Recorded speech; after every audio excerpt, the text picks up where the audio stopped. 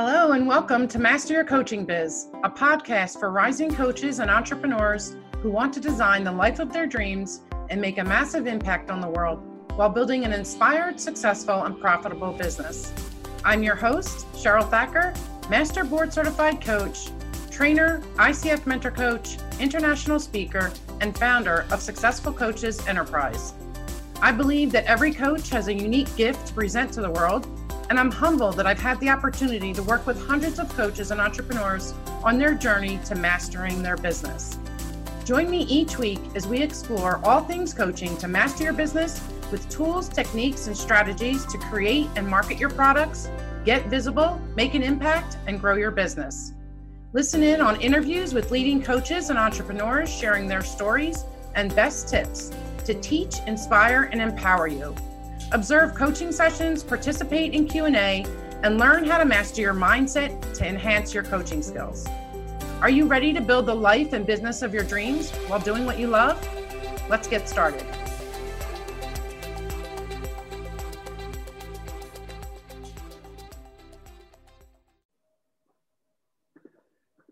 Hey everyone, welcome to today's episode of Master Your Coaching Biz, the podcast.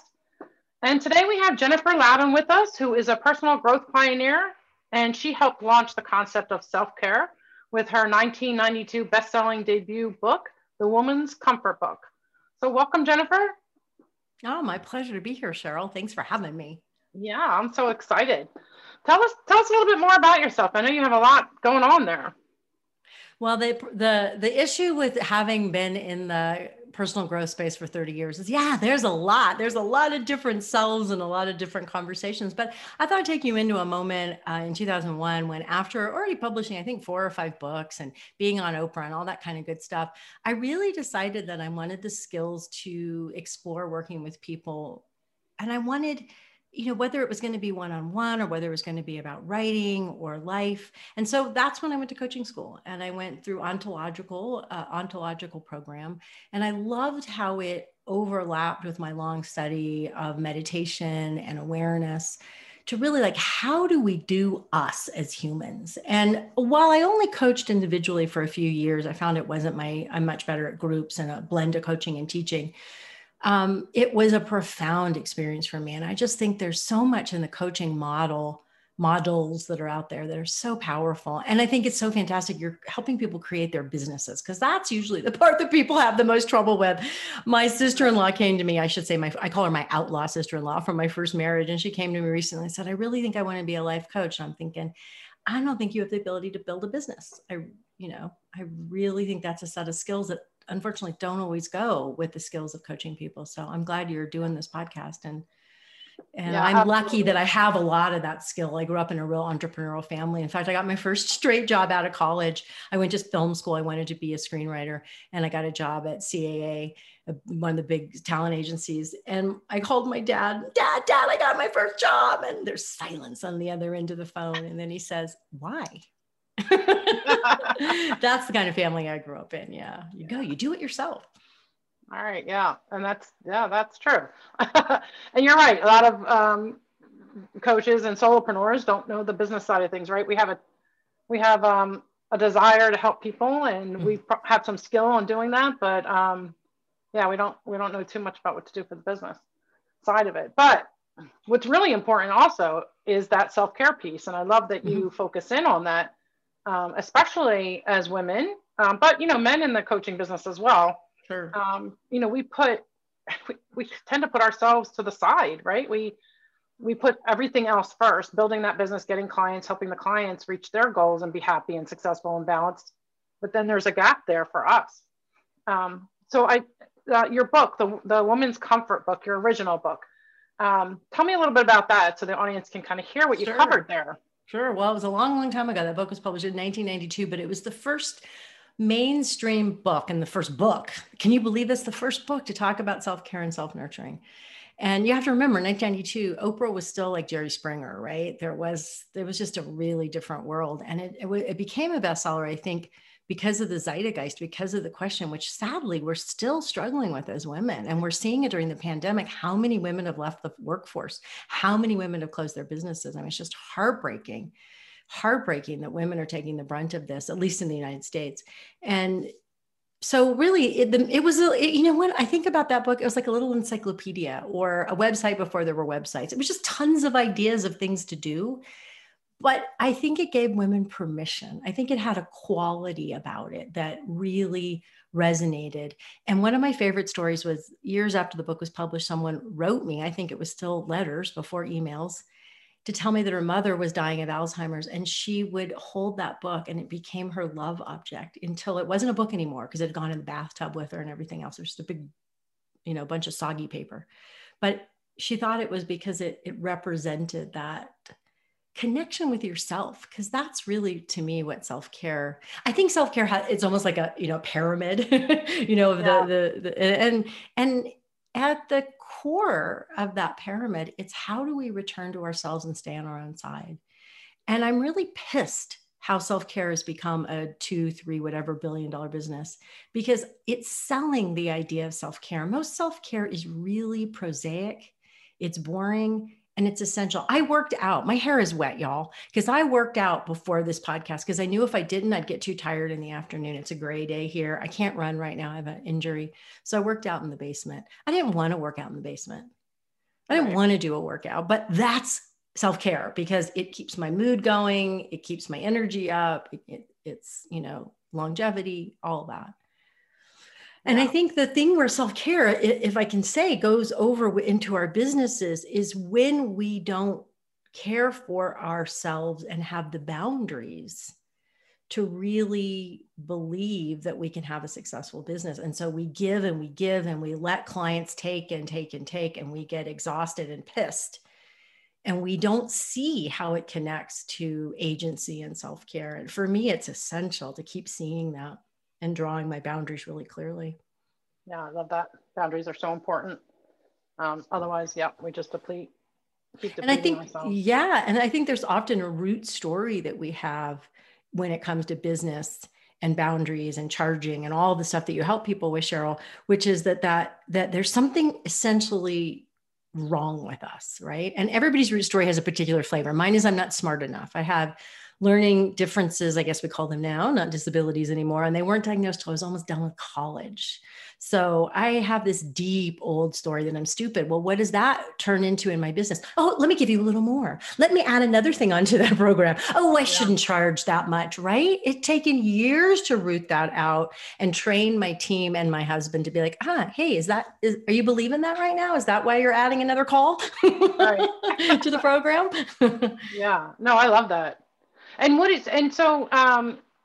and right now though, you're doing something a little bit different. You're still an author, but you're helping women with retreats, right? How does that transfer over to the retreats that you're doing? Well, I have a bunch of different elements in my business. So my latest book is called Why Bother? It came out April of 2020. Why Bother? Discover the desire for what's next. And there's a guided journal that goes with it, Get Your Bother On. And that is really the culmination of so much of my work. And it's how do you keep caring? How do you care again when something dies, when someone dies, when your passion for something dies? How do you reinvent yourself? So there's a body of work around Get Your Bother On. And part of that happens in my membership community. It's called The Oasis. And so I support women creatives there of all kinds to get out of their own way over and over again and really keep caring and trying and creating businesses and writing and everything else. So that's one part of my business. Another part is I coach writers. I've fallen into that over the last 20 years, but I love it. So I coach a few people, sort of, more high end. They have a book deal. They have a big book coming out. And then we have a nonfiction mastermind that's more affordable. And then, retreats until the pandemic. Right. We're like half, I want to say half my profit. Yeah, they were really an important part. And I have spent years teaching myself to lead retreats. I wrote a book about it, the Woman's Retreat book in the 90s. And I'm very, very proud of my skills in doing that. And so they're writing retreats and then they're self-care retreats. So I do both. Awesome. And then I think, is there another part of my business? I think that's it.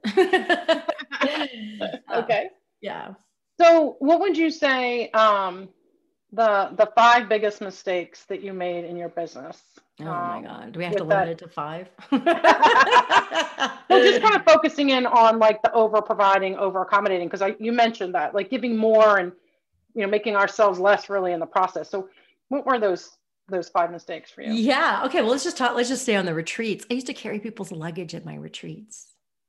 Okay. That's over providing. You should not be carrying someone's luggage when you're offering a retreat, or not having support. It's okay. I can do everything. I mean, I would always have the support of the staff at wherever I was leading the retreat. I've done a lot of stuff at the Mabel Dodge Lujan House in Taos, and hopefully we'll be back there. We have a sold out retreat for October. Well, hopefully it'll get to happen. But so just, can you imagine like just giving too much? Or the time that one of the most powerful literary agents in the United States called to represent me, to ask me, can I represent you? And I said, no. Why did I say no? Because my editor didn't want me to have her as an agent. I took care of my editor instead of myself. So, what does it look like for you? Does it look like, have you ever done it? I'm curious. Oh, yes. I'm still working on that, right? Yeah. So I have my programs, and I have a support staff, which is awesome, and I get tired, I get exhausted, and my support staff are the first one. Tiffany, she's the first one that'll tell me, you're doing too much in this program. You need to pare it down. You need to, this isn't this, and ultimately though, the bottom line is it doesn't help them either, the people that you're trying to help, right? Yeah. If you're overdoing it, then you're taking away your energy. You're not giving them your best. Well, or you're teaching them to be dependent on you, which is not what you want to do from an ethical standpoint. Right. And you're usually giving them way more than they can take in. I used to teach a course for years called Teach Now, and it was all about people who were alternative teachers like us and creating programs. It was way before all the big names got in and started creating these, make $1 million with your online course. And that was one of the biggest takeaways for people. You can't be a fire hose. Yeah. And so you are doing a disservice to your people. Now, I'm still learning that as well, but it does help to have, I really think one of the things is you have to have outside eyes. Absolutely. And one of the things when I coach, because I do, that's the other part of my business. I coach people on their businesses. I remember the other thing. I knew there was something else. So when I was talking to a client yesterday, and she thinks like, because she's done things a certain way, she does small groups, that she can't change it the next time around. Right? Have you had that feeling? Right? And that to me is like, oh, no, that's putting them before you. Yeah. Now, true, you may lose some people and people may get pissed if you take stuff away, because, once you give people stuff, they do tend to keep wanting it, but a lot of times they don't even notice. Yeah. I'm actually, I'm pretty good at that now. Like I revamp things as I go along. Yeah. Like, I've done that with my nonfiction mastermind that's been going on for, I don't know how many years now, 3 or 4 years. And I've had people some of the same people in it the entire time, right? They come back every time. And I have changed things dramatically. I've changed what I give, what I charge, up and down, you name it, trying to find what fits best for me. And one of the members that's been there all along is like, oh, I love it when you change things up. Yeah. Right. And I think a lot of other people don't even notice. And then some people can do it. Like when I used to do it smaller group, higher end, and then I took a bunch of stuff away and lowered the price, and more people can do it. So, you always have to start with that. What's that end result that I want for my people? And what's the end result that I want for me? Yeah, absolutely. So from what you're saying, I hear that you're working with a lot of creative women in different capacities. And you help them to kind of get out of their own way so that they can create what they want. Mm-hmm. So well, first of all, why do we get in our own way?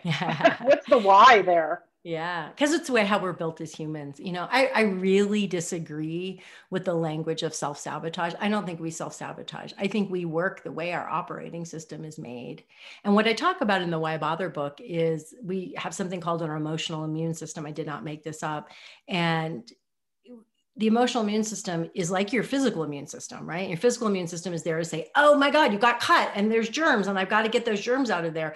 Except our emotional immune system does it with anything that it feels is going to hurt us, humiliate us, or in any way cause us pain. Well, that's just about every risk you want to take. That's just about everything out of your comfort zone. And I don't know about you, Cheryl, but during this pandemic, I have gotten so into we work at home, my husband and I anyway, but now that there's not all of our social life and travel, I actually am having a hard time leaving the house. I'm having the few errands I've done or going for a walk with a friend. I'm like, when the numbers are down here in our county, I'm like, oh, can I do it? That's like our emotional immune system on steroids. But one of the things that I really work with people to see is we have to normalize it, because our culture intends to pathologize it, right? They put like self-sabotage is a pathologizing word. There's something wrong with you that you're doing this. No, it's the way your brain and your nervous system is built. You just have to learn tools so that you can get out of your own way. And one of the first tools is you're always going to have an emotional immune system. It's always going to do that. It's never going to go away. And so what you get to do is find ways to make it a little more robust and a little bigger. Like the bubble is bigger. If you could see my hands, everybody, I'm making this big, I'm gesturing to extend my arms, like make that bubble bigger so there's more you can do within it. But then know, as soon as something like a pandemic happens, or you lose your job, or you get sick, or a client doesn't like you. I mean, who hasn't had a failure with a client? Everybody has failures with clients as coaches, right? Your emotional immune system is going to tighten back up and say, see, I told you. Bad idea. Go get that corporate job again. Go work at Starbucks. This coaching thing, bad idea.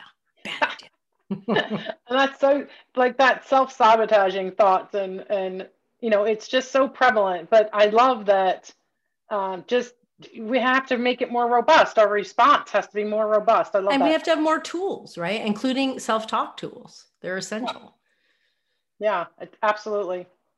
So let me ask you this. You make a distinction between desires, goals, and what you call conditions of enoughness. Can you explain that to us? Sure. So I think I look at desire from a deeply spiritual point of view. And I think desire is life arising in us. Like the image that always comes to my mind is I spent a lot of time in the outdoors. And I remember a particular canoe trip in Canada, and we would go get our water every day from springs that would, spring up out of the ground or come out of the cliffs. And desire is like that spring. It's always bubbling. It's always saying, come, live life. Come on, right? And it is, to me, it is like the essential nature of why we're here is to be enlivened, not to get what we want. That's very different, but to be enlivened by it. So that's what I consider desire. It's life arising in us. It's our interests and our passions arising in us to draw us forward. Goals are things we want. We may or may not get them. And so, I have a goal to sell so many copies of my book, or a goal to get so many people in my business mastermind, or, that's great. They may or may not happen. I can do a lot of small steps to take action on them. I can take risks and, we'll see what happens, but I separate out the two. I think is really important. My desire is life arising in me. It's to be here and enjoy this life and be just, honestly, and this sounds sexual, but it's not, turned on by it. And goals are things that I want. Like I want to make so much money so we can buy one of those cool spinner vans and travel, Yeah, cool. All right. May or may not make $100,000 extra to pay for that. And then conditions of enoughness are something that I actually learned first in coaching school. And they were called conditions of satisfaction. And they were for the workplace. And the idea was how you ask your direct report to do something. How does the direct report know if they did it or not? How will they know that they satisfied your request? And over time, I turned it into, oh my God, the biggest promise that we need to learn to make is the promises we make to ourselves. And how do we know we kept them? The only way we build momentum and self-trust in our creative projects and our business projects is if we say, I'm going to do this. It's not dependent on anybody else. It's not dependent on the outcome. It's not dependent on getting new clients. I'm going to put my focus on what I can do to build my business. And that's what I call conditions of enoughness and write about in the Why Bother book. And it really keeps putting the focus back on empowering you to be satisfied. Because if you are not satisfied, if you don't declare what will satisfy you, you will never experience satisfaction. Yeah, absolutely. And it's the hungry ghost that is talked about in Buddhism, right? It's that feeling of just, there's something out there if I can just get it. You know, if I can just get all those clients, if I can just make that much money, well, I'm going to tell you, you are not going to be satisfied when you get there if it's not based on an experience of what's satisfying you, that, you know, the process that you're taking agency around. Yeah. So you mentioned Why Bother a couple of times. That's a book that you wrote, and then you also have kind of a philosophy around like why is the why bother so unavoidable in our lives? How does it show up for coaches in particular? Yeah, I just something I want to normalize. How can you as a coach not fall into a mood of meh, well, whatever, when you didn't get the client that you wanted, when you had the great sales call, you know, free session, and they never call you back, and that happens 4 times in a row? How can you not fall into, oh, nobody cares about my coaching practice, when you're not getting any traction on social media or not getting podcast interviews or whatever you're doing to build your business and your list? You know, it's just built into the process of putting ourselves out there. It's built into the process of being alive. It's built into the process of aging. But what we do is we think the answer is, yeah, right, no reason to bother. Just might as well quit. Might as well give up. That's not going to work. Let me try something else. It's why you get coaches who try something different for their business every week, right? Well, that didn't work. Why bother? Let me go over and get this new thing and sign up for this expensive program. And so it's baked into being human. It's baked into being in business. And what we have to get curious about is when it's occurring, when we're feeling why bother? Oh, there's no point. Oh, it's all been done. Why would I write a book? Why would I care? Why would I build a coaching business? That's when I want you to get curious. Well, why would I? What does have meaning for me here? Why am I bothering? And what could I try to do in a new way, or try again, or tweak? We're looking for that magic bullet when we build our businesses, right? We're looking for the thing that takes us to fantasy land. That's not how you build a business. I promise you, I've done this for 30 years. It is incremental. Boring word, super, super sexy in reality. Yeah.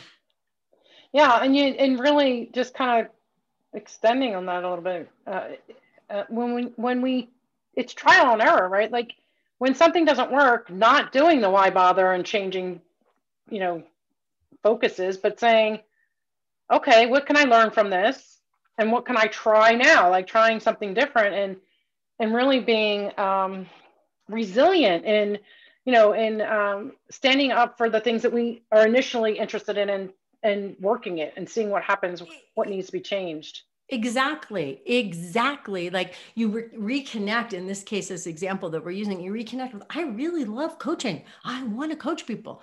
I really love making money. I want to make money as a coach, right? I think sometimes too, when we're building our businesses, we think it all has to be so lofty, you know, I should only be serving people from my highest self at all times. You have to take care of yourself. To go back to the beginning of our conversation, there has to be something in it for you. Yeah. You know, yeah. If I don't get as much from my work as I give, I don't last very long in that particular, you know, or I've got to get paid really, really well. Yeah. To compensate. Right. It's my bullshit price, right? Like, yeah. Okay, I'll do that for you. I'll do that for you, but it's going to be expensive. Love it. And it's interesting. And I know my audience is probably sick of hearing this, but I use an analogy of, like when you're flying, right? So those oxygen masks come down, right? You have to put that oxygen mask on yourself first before you can help anybody else. And so if you're not sustaining yourself, whether that's financially, you know, inspirational, like whatever it is, if that's not working for you, you're never going to be able to help anybody else, at least not successfully. So or you are, but you can still be a really good coach doing that, but you're not going to be enjoying your life. And I have a friend who I've been friends with since I was 15. And 2 weeks ago, we had been trading messages. We've kept in touch. She came to my wedding, all those kind of things. I got married 6 years ago, but we don't talk regularly. We talk a few times a year. And she called, and her voice sounded like I thought she had COVID, and she's dying. And she may have passed away already. I don't know. One day, totally healthy, playing tennis. 2 days later, having major surgery, riddled with cancer. She's my same age, 58. And that's the truth. Nobody's getting out of here alive, people. 100% of us are going to die. And if we don't embrace that truth about how we're doing everything, you're not going to be happy if you end up in that place that my friend is, you know, not that she's happy to be dying in any way, shape, or form, but she has lived her life really fully. And that's my goal. Yeah. And it's easy to get lost, and it's easy to forget. And it's easy to come to the end of my day and go, yeah, I just spent the day doing all that stuff I don't like to do. So that's why we ask, well, why am I bothering? And am I bothering about stuff I don't really care about? And why am I doing that? And if it's not getting me a return, then why am I doing it? You know, I have a friend, I'll say, who spent years hours a day nurturing this giant Facebook group. Like the success looked like, oh my God, I've got 15,000 people in this Facebook group, but it wasn't financial success. Very few of them were translating to buyers, right? And clients. She both sells physical goods and has clients, mentoring clients. So she closed it down. But she spent 3 years doing that. So what are you measuring, you know? And maybe she was, you know, and I should say that she wasn't enjoying it. Obviously, if she was, it'd be a different story. Right. Okay. That makes total sense. So we're getting ready to wind down here, but Brene Brown has quoted you in 2 of her books, talking about shadow comforts and time monsters. So what are they, and how do we make different choices? Yeah, so shadow comforts are a term that actually came up in 1992 when I wrote that first book. And it's the idea that we do things in the name of self-care, but they don't really nurture us, right? So maybe you watch one episode of your favorite Netflix show, and that's really nurturing. It's like, oh yeah, man, I went into another world. I got out of this house that I'm locked in. And then another day, what you really need to do is your bookkeeping, but you're scared to look at the numbers. So you watch 6 episodes of your favorite show and you eat all the stuff that doesn't make your joints feel good, right? Yeah. That's shadow comforts. It's not actually what you do, it's how it makes you feel and why you're using it. And time monsters are often the things, they always are the things that we have to do. Let's say you have to do your billing or you have to answer emails, but we do them in place of, before, or make them a bigger deal than the things that we really desire. So let's say you really desire to get up in the morning and dance, but instead you get up in the morning and start answering emails. And yeah, you got to answer those emails, but why are they getting that dance time? Yeah. And that's because I would say you're not allowing yourself to really explore desire. So how do we choose different ways to do it? Yeah, it's a great question. Well, one way is we get really curious. Curiosity is one of our superpowers, right? So we get curious. Okay, I'm starting the 3rd episode of this Netflix show. Can I just hit pause? Which I know is hard on Netflix because the way they way they've made the Netflix, just wait, let the show start and then hit pause and go, I totally can keep going. I can have exactly what I want here. I'm not judging myself. If you judge yourself, you're just going to send yourself more into shadow comforts. What might I want instead? And you may not choose it because it may be to go look at your numbers and you're like, I'm not up for it. So then you might ask, well, is there anything that would be more nurturing in this moment? Again, I can have the Netflix if I want. And maybe it comes to your mind, oh, you're really nurturing, and go like rub that warm stuff in my hands and do my night rituals and just get into bed with a book. And I'm going to be a lot more ready to do that bookkeeping stuff tomorrow. I don't want to. I want the Netflix. Okay, cool. Don't be at war with yourself, but then stay present while you watch the show. How's it feeling? Is it nurturing you? Is there something you'd want instead? So it's inquiry, right? It's inquiry. Do I really want this? What do I want instead? What would be more nurturing? Is there something bugging me? And a lot of times, we're not going to do it. That's okay. There'll be another opportunity very soon. Yeah. So it sounds like a mixture of like being present and that mindfulness, so that we can pause and question, have that curiosity about what's going on with us, and then make a decision on how to move forward. Yeah, I think that the gateway for me is always to drop the judgment and to drop that I'm taking something away from myself. When we're in a shadow comfort moment or a time monster moment and we realize it, and then we start judging ourselves, or we decide it's about discipline, like I'm a better person, I just made air quotes, y'all. If I do this, then that's going to close the door on possibility. And then really, this moment is the fresh moment. And so you don't have to drag in every shadow comfort. You don't have to drag in your past. You don't have to start a conversation with yourself. Well, yeah, you've watched Netflix every night this month, entire pandemic. You've watched everything Netflix has ever made. You don't have to drag that into the present moment. This present moment is fresh and it's all you've got. So what's here now that you want? You don't have to change. It's not self-improvement either. Self-improvement is such a crappy idea because it's predicated that there's something the matter with you. There's nothing the matter with you. You're awesome. And yeah, you might want to improve a few things because it makes your life better. Cool. But it's not about who you are. So leave all that behind and then you can get really curious in this moment. You know what I really want? I want to make really buttery popcorn and I want to watch like this old movie and that's it. I'm going to stay up really late. I think that's what I really want. Okay. Are you okay with your tomorrow self paying the price for that? I'm totally okay with that. Okay, go for it. Enjoy it. Right. Yeah. So it's not about there's a better choice. It's really that choosing. Yeah. Awesome. Well, thank you. That has been, you've given so much information. I've gotten a lot out of it for myself. And how can people reach you and find you? Yeah, I'm always I'm physically not, but you can always find me at jenniferloudon.com and you can get the first chapter of Why Bother for free. Just give us your email address. We'll send it to you. It's always really easy to unsubscribe. We're always doing fun stuff, free courses and such. And you can find out about the Oasis. We open to members a few times a year and masterminds and all that's there. Awesome. All right. Well, all the links for our listeners, all the links will be in the show notes so that you can go check Jennifer out. Definitely would recommend it. Thank you so much, Jennifer, for your time. Totally my pleasure. Your energy today. I've really enjoyed it. Thank you, everybody, for listening, and I'll see you on the next episode. Thanks.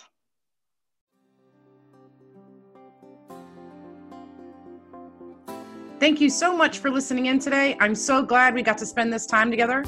If you love today's show, please consider leaving me a review on the Apple Podcast app so other coaches can find the podcast. For more information about me, visit successfulcoaches.com. For daily inspiration and affirmations, follow me on Instagram at Coach Cheryl Thacker. Be sure to send me a DM so I can say hello. Until next time, to your success.